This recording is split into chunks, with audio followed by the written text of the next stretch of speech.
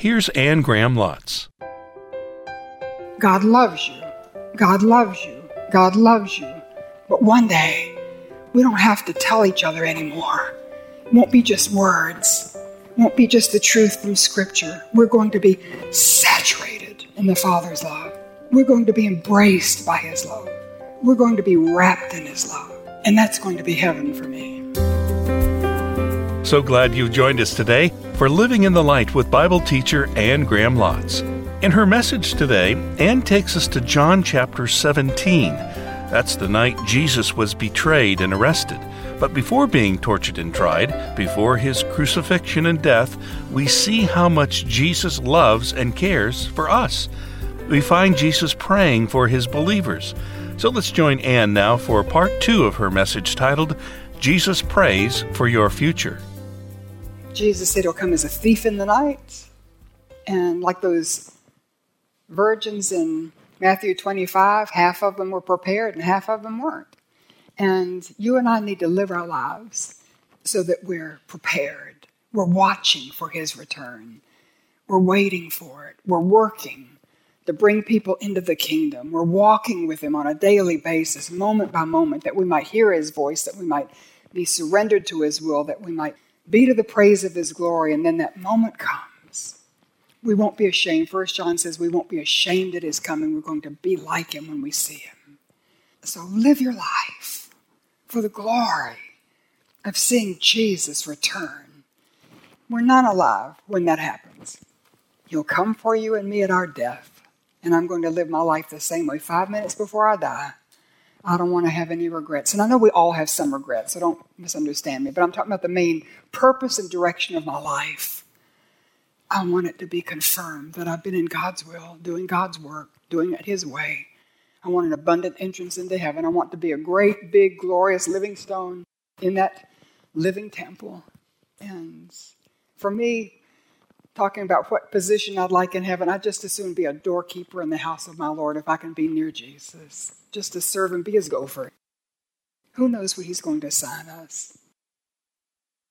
This is just getting off track, but I'll tell you what I would like in heaven. I've told Him I want to be in a Bible class He teaches. I've read Luke 24 before, and I thought I would give anything to be one of those disciples on the Emmaus Road. I want to hear Him explain the Scriptures. Maybe one day we'll be able to have Him teach us as only He could. Right now He's teaching us through a seminar like this. He teaches us as we read our Bibles. But what would it be to have Him verbally, audibly teach us? And then He can illustrate it by just calling Noah up and calling Abraham up and calling Elijah up and, letting them tell their story. So I think it's going to be more wonderful than we can imagine. I want to see a video of creation. I want to see a video of Genesis 1 and all those evolutionists, and to see that He spoke a word and brought everything into being and created us in His own image and put His own breath into us. It's going to be wonderful. So we're going to share in His glory. We're going to see His glory. See His glory as the returning King. See His glory as the reigning King. So I want to take you to 2 of the most thrilling chapters to me in all of the Bible, Revelation 4 and 5. And I'm going to take you through this fairly quickly, okay? Revelation chapter 4. This is the same Apostle John, by the way, that wrote the Gospel of John, that recorded John chapter 17, our Lord's Prayer. And he's on Patmos. He's in exile, and he sees the glory of the Lord. And the first chapter is sort of his testimony of where he is at the moment. And then chapters 2 and 3, he records letters that Jesus wrote to 7 churches in Asia, but each one of those churches represents a portion of the church age. So they're sort of prophetic in their message, not just speaking to that particular church, but the age that that church represents. Then it switches gears in chapter 4, and from this point on, the church is not mentioned until Jesus comes back and sets up that millennial reign. So some people, and we don't know, but some people think that this is a reference to the rapture.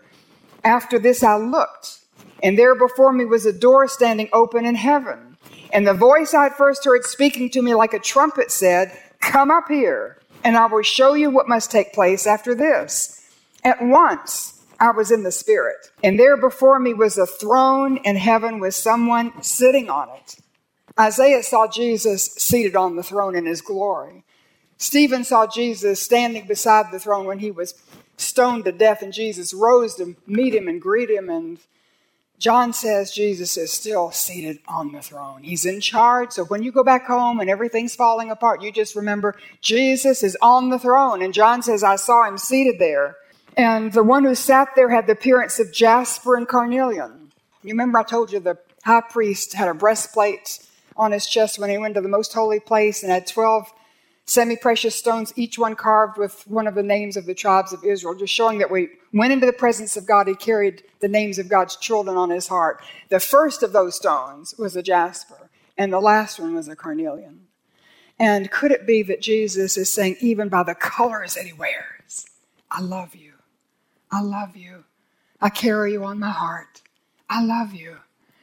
And then he said a rainbow resembling an emerald encircled the throne. The rainbow that he gave to Noah, the rainbow that's been counterfeited today, but it represents God's promise, his covenant. He keeps his word. And so as he carries you on his heart and he's seated on the throne, he's just reminding us in that frightening, awesome moment that he's committed to you. He keeps his covenant of love to 1,000 generations. Surrounding the throne were 24 other thrones. Seated on them were 24 elders. They were dressed in white, had crowns of gold on their head. Obviously, they were ruling with him, and they're representatives of redeemed men and women. So whether these are the apostles and the representatives of the tribes of Israel, nobody knows. But we know that they're reigning with him, and they represent redeemed humanity. From the throne came flashes of lightning, rumbles, peals of thunder. I don't exactly know what that means, but I know something was going on. Heaven is not going to be boring. It's going to be exciting. It's going to be electric atmospheres, crackle with expectancy. And before the throne, 7 lamps were blazing. These are the 7 spirits of God, and that's referring to the Holy Spirit, the sevenfold Spirit. So the Holy Spirit is invisible, so we wouldn't know he was anywhere unless he was represented by something, a dove or a 7-branched candlestick or a flame of fire. So this is the Holy Spirit. Also before the throne, there was what looked like a sea of glass, clear as crystal, that would act like a mirror and reflect the throne and the lordship of Jesus and his reign and his glory throughout the universe. And then in the center, around the throne, were 4 living creatures. They were covered with eyes in front and back, and I'm not going to go through this description, but they're the cherubim and the seraphim. They live the closest to God of any of his created beings. They're the highest of the intelligences. We see them in Isaiah 6 when they were ever before the throne worshiping, and here it says that they never stop saying, Holy, holy, holy is the Lord God Almighty, who was and is to come. They never stop worshiping, but we know from the scripture that they do a lot of work. So they never stop worshiping, and their work flows from their work. Somebody here, put your work before your worship. Don't. Let what you do for the Lord just come out of the overflow of your heart. Because you love Jesus. You want to know Jesus and obey Jesus and serve Jesus and tell other people about Jesus. And it just comes as a natural overflow of your worship. So they worshiped him day and night. They never ceased to worship him. And as they did, and I'm not going to go through a description of them, but they actually take on the physical characteristics of Jesus, which is very interesting. Ezekiel saw them like this. But whenever the living creatures give glory, honor, and thanks to him who sits on the throne and who lives forever and ever, the 24 elders fell down before him who sits on the throne, and they worship him. So the continuous worship becomes contagious, and then it's costly. They lay their crowns before the throne and they say, You are worthy, our Lord and our God, to receive glory and honor and power. You created all things. By your will they were created and have their being. Chapter 5, verse 6. Then I saw a lamb, looking as if it had been slain, standing in the center of the throne, encircled by the 4 living creatures and the elders. He had 7 horns, and that's just strength, his omnipotence. He's the Almighty. And he had 7 horns and 7 eyes. That's his omniscience. He knows everything. He's never had a new thought. Always been thinking about you. The Holy Spirit's numbered 7 because he's perfect. He is God. Verse 7, he came and he took the scroll from the right hand of him who sat on the throne. That's the title deed to planet Earth. He's claiming his right to rule and reign on the earth. And when he took that right, The 4 living creatures and the 24 elders fell down before the Lamb, and each one had a harp, and they were holding golden bowls full of incense, which are the prayers of the saints. Then I can't help but think that all of this crisis in our nation is filling up those bowls, right? People praying like they've never prayed before. And you wonder when the last prayer comes in and God says, I had enough. And now Jesus, reign and rule on the earth. Come back. So they sang a new song. You are worthy to take the scroll and to open its seals because you were slain. With your blood you purchased men for God from every tribe and language and people and nation. You've made them to be a kingdom and priests to serve our God, and they will reign on the earth. Then I looked and I heard the voice of many angels, numbering thousands upon thousands, 10,000 times 10,000. They encircled the throne and the living creatures and the elders, and in a loud voice they sang, Worthy is the Lamb who was slain to receive power and wealth and wisdom and strength and hope and glory and praise. And then I heard every creature in heaven and on earth and under the earth and on the sea and all that's in them singing, to him who sits on the throne and to the Lamb be praise and honor and glory and power forever and ever. Amen. And you and I are going to be there. We're going to see his glory as the reigning, ruling king. And down here, when people are blaspheming him, profaning his name, not even letting his name be spoken out in public, one day, every knee will bow and every tongue will confess. And I wonder if it's at this moment in Revelation 5, the whole universe, whether they want to or not, everyone confesses Jesus is Lord to the glory of God. And we hear the amen. That's worth a clap. Hallelujah. And Jesus, his name, is going to resound throughout the universe. And we're going to hear that roar of acclamation. Worthy is the Lamb who was slain. Our ultimate future is glorious. The immediate future is he conforms us to his own image and we reveal him. He's sticking out all over us and other people can increasingly see Jesus in us. And those hard things that come into our lives, it's okay, the pressure and the pain, because all things work together for your good to conform you to the image of Jesus. When you're called according to his purpose, for your good and God's glory. So don't fight the hard things. Yes, we pray to be released. Yes, we pray to be healed. Yes, we can pray for, reconciliation, all that. But if it doesn't happen, you just say, God, how can I use this? What's your purpose in this for me? I want to use it. I want this to be my assignment.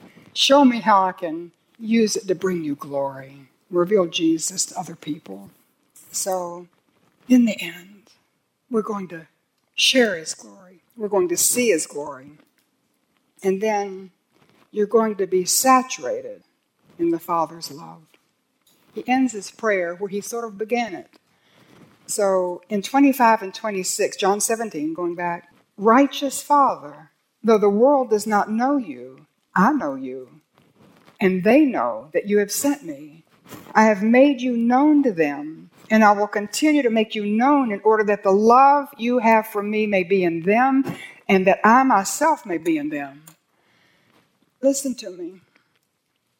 God the Father loves Jesus more than our minds could comprehend, more than we could ever fathom. God loves his Son. Leaned out of heaven, this is my beloved Son in whom I'm well pleased.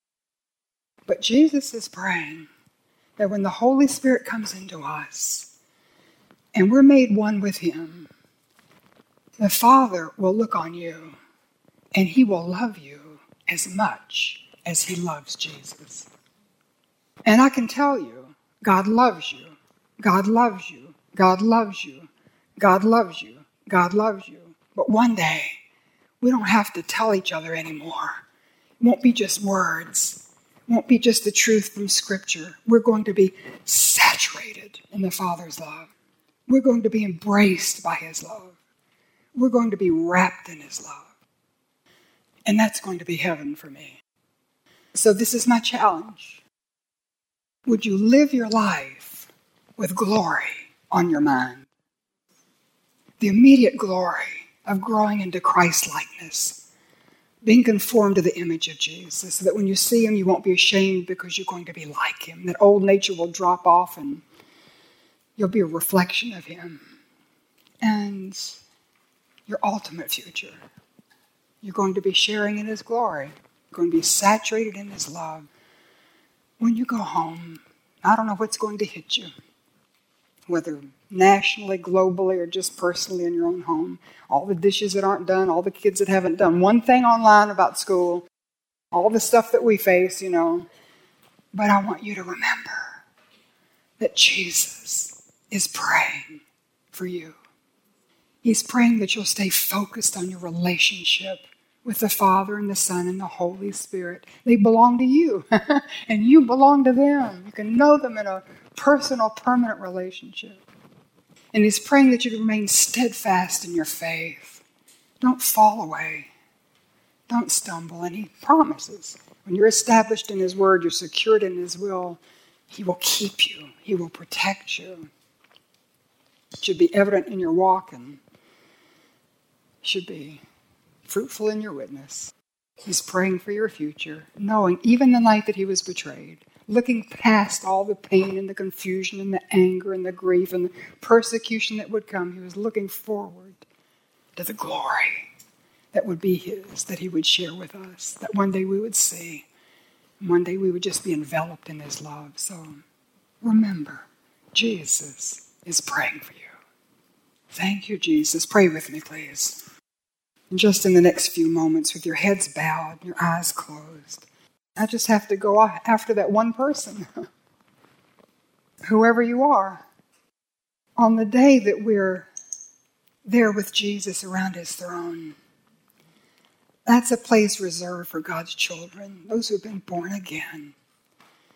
So never mind what the world says. If there are many ways to God, we're all his children. That's not what the Bible says. The Bible says, Jesus said, I am the way, the truth, the life. No one comes to the Father except through me. There's no other name given under heaven among men whereby you can be saved, just the name Jesus.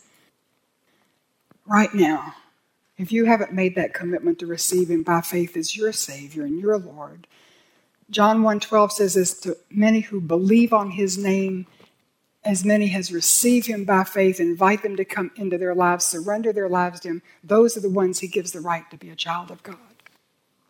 And when you're a child of God, you can look to an immediate future. He's going to walk with you through life, and you're going to look to an ultimate future. You're going to share in his glory. You're going to see his glory. You're going to be wrapped in his love. Oh, my goodness. It's just a win-win situation. You can't lose. So whoever you are, if you want to make that decision right now, I'm just going to lead you in a prayer. You can pray this in your heart after me. Dear God, I come to you and I want to call you Father. But I know as of this moment, I don't have that right. I've not been born again into your family. So I want to claim that right now. I want to be born again. So I confess to you that I'm a sinner. I've done lots of wrong things. And I'm so sorry. I'm willing to turn away from them with your help. And I believe Jesus died on the cross to take away my sin. If nobody needed a Savior, I do. So I believe Jesus died for me. His blood was shed to make atonement for my sin. I ask you, dear God, to forgive me. Cleanse me with his blood.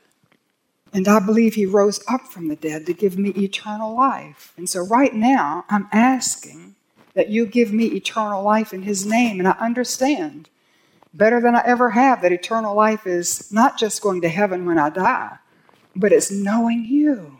A personal, permanent relationship from this day. So I've received eternal life. And I open up my heart and I invite Jesus to come live inside of me. And I understand that he comes into me in the person of the Holy Spirit.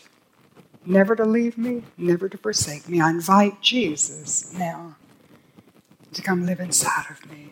Thank you, dear God, for hearing my prayer. Thank you. From this moment forward, I will seek to follow you all the way to heaven. And so if you've prayed that prayer, something like it, the words aren't as important as the faith You put your faith in God's word, not what I say. God's word says if you confess your sin, he will forgive you. God's word says if you ask him to give you eternal life, he will. God's word says if you open up your heart, invite him to come in, he will come in the person of the Holy Spirit. God's word says you are now a child of God. Whoever you are, you prayed that prayer, welcome to God's family.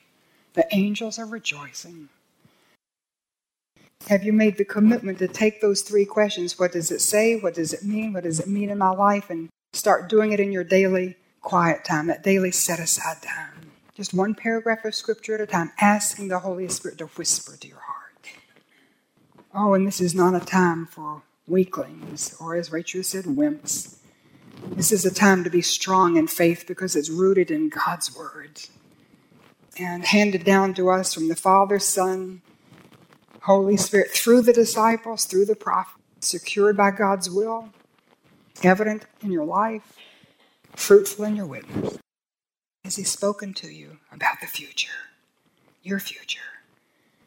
Doesn't matter if you can't get that new car, move in that new house, or what the disease is, or what the problems are. You're going home. Look past all that.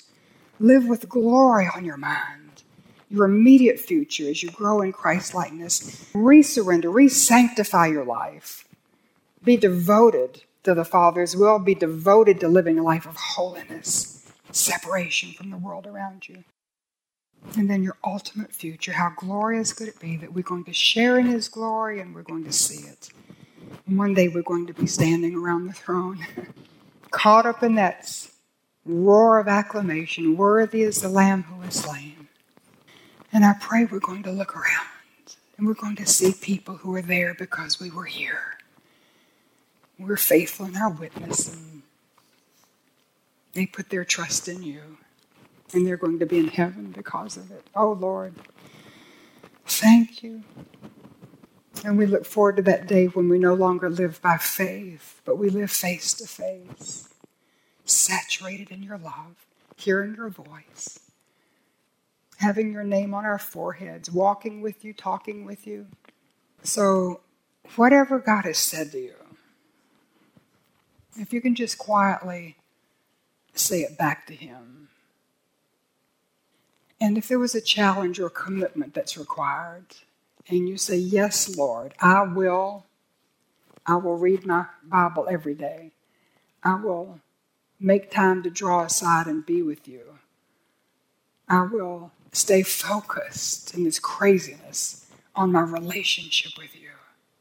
I will be steadfast in my faith. Thank you that you'll keep me, that you're able to keep what I've committed to you. But I'm committed to stay in your word, put my roots down deep, secured by your will, giving evidence in my walk. Oh, and I want to be fruitful in my witness. Help me, Lord. Bear much fruit for your glory. If we're condemned by the world around us, if our neighbor doesn't speak to us, it doesn't matter. Lord, we just want to be in your will. We want you to use us for the salvation of others. What can we say?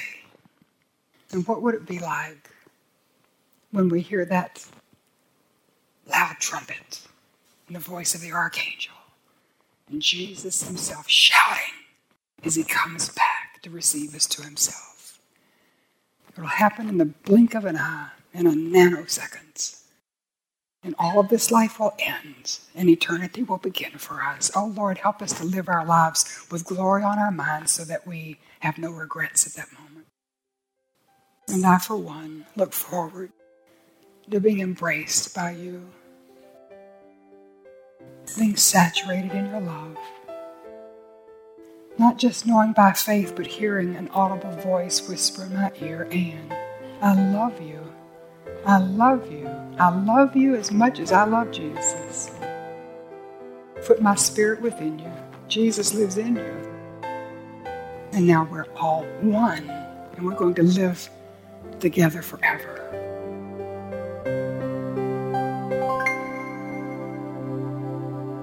You can hear Living in the Light with Anne Graham Lotz weekly. And for ways to experience the God-filled life as you pursue your personal Bible study, go to annegrahamlotz.org. She'll help you get started with free resources you can use and share with others.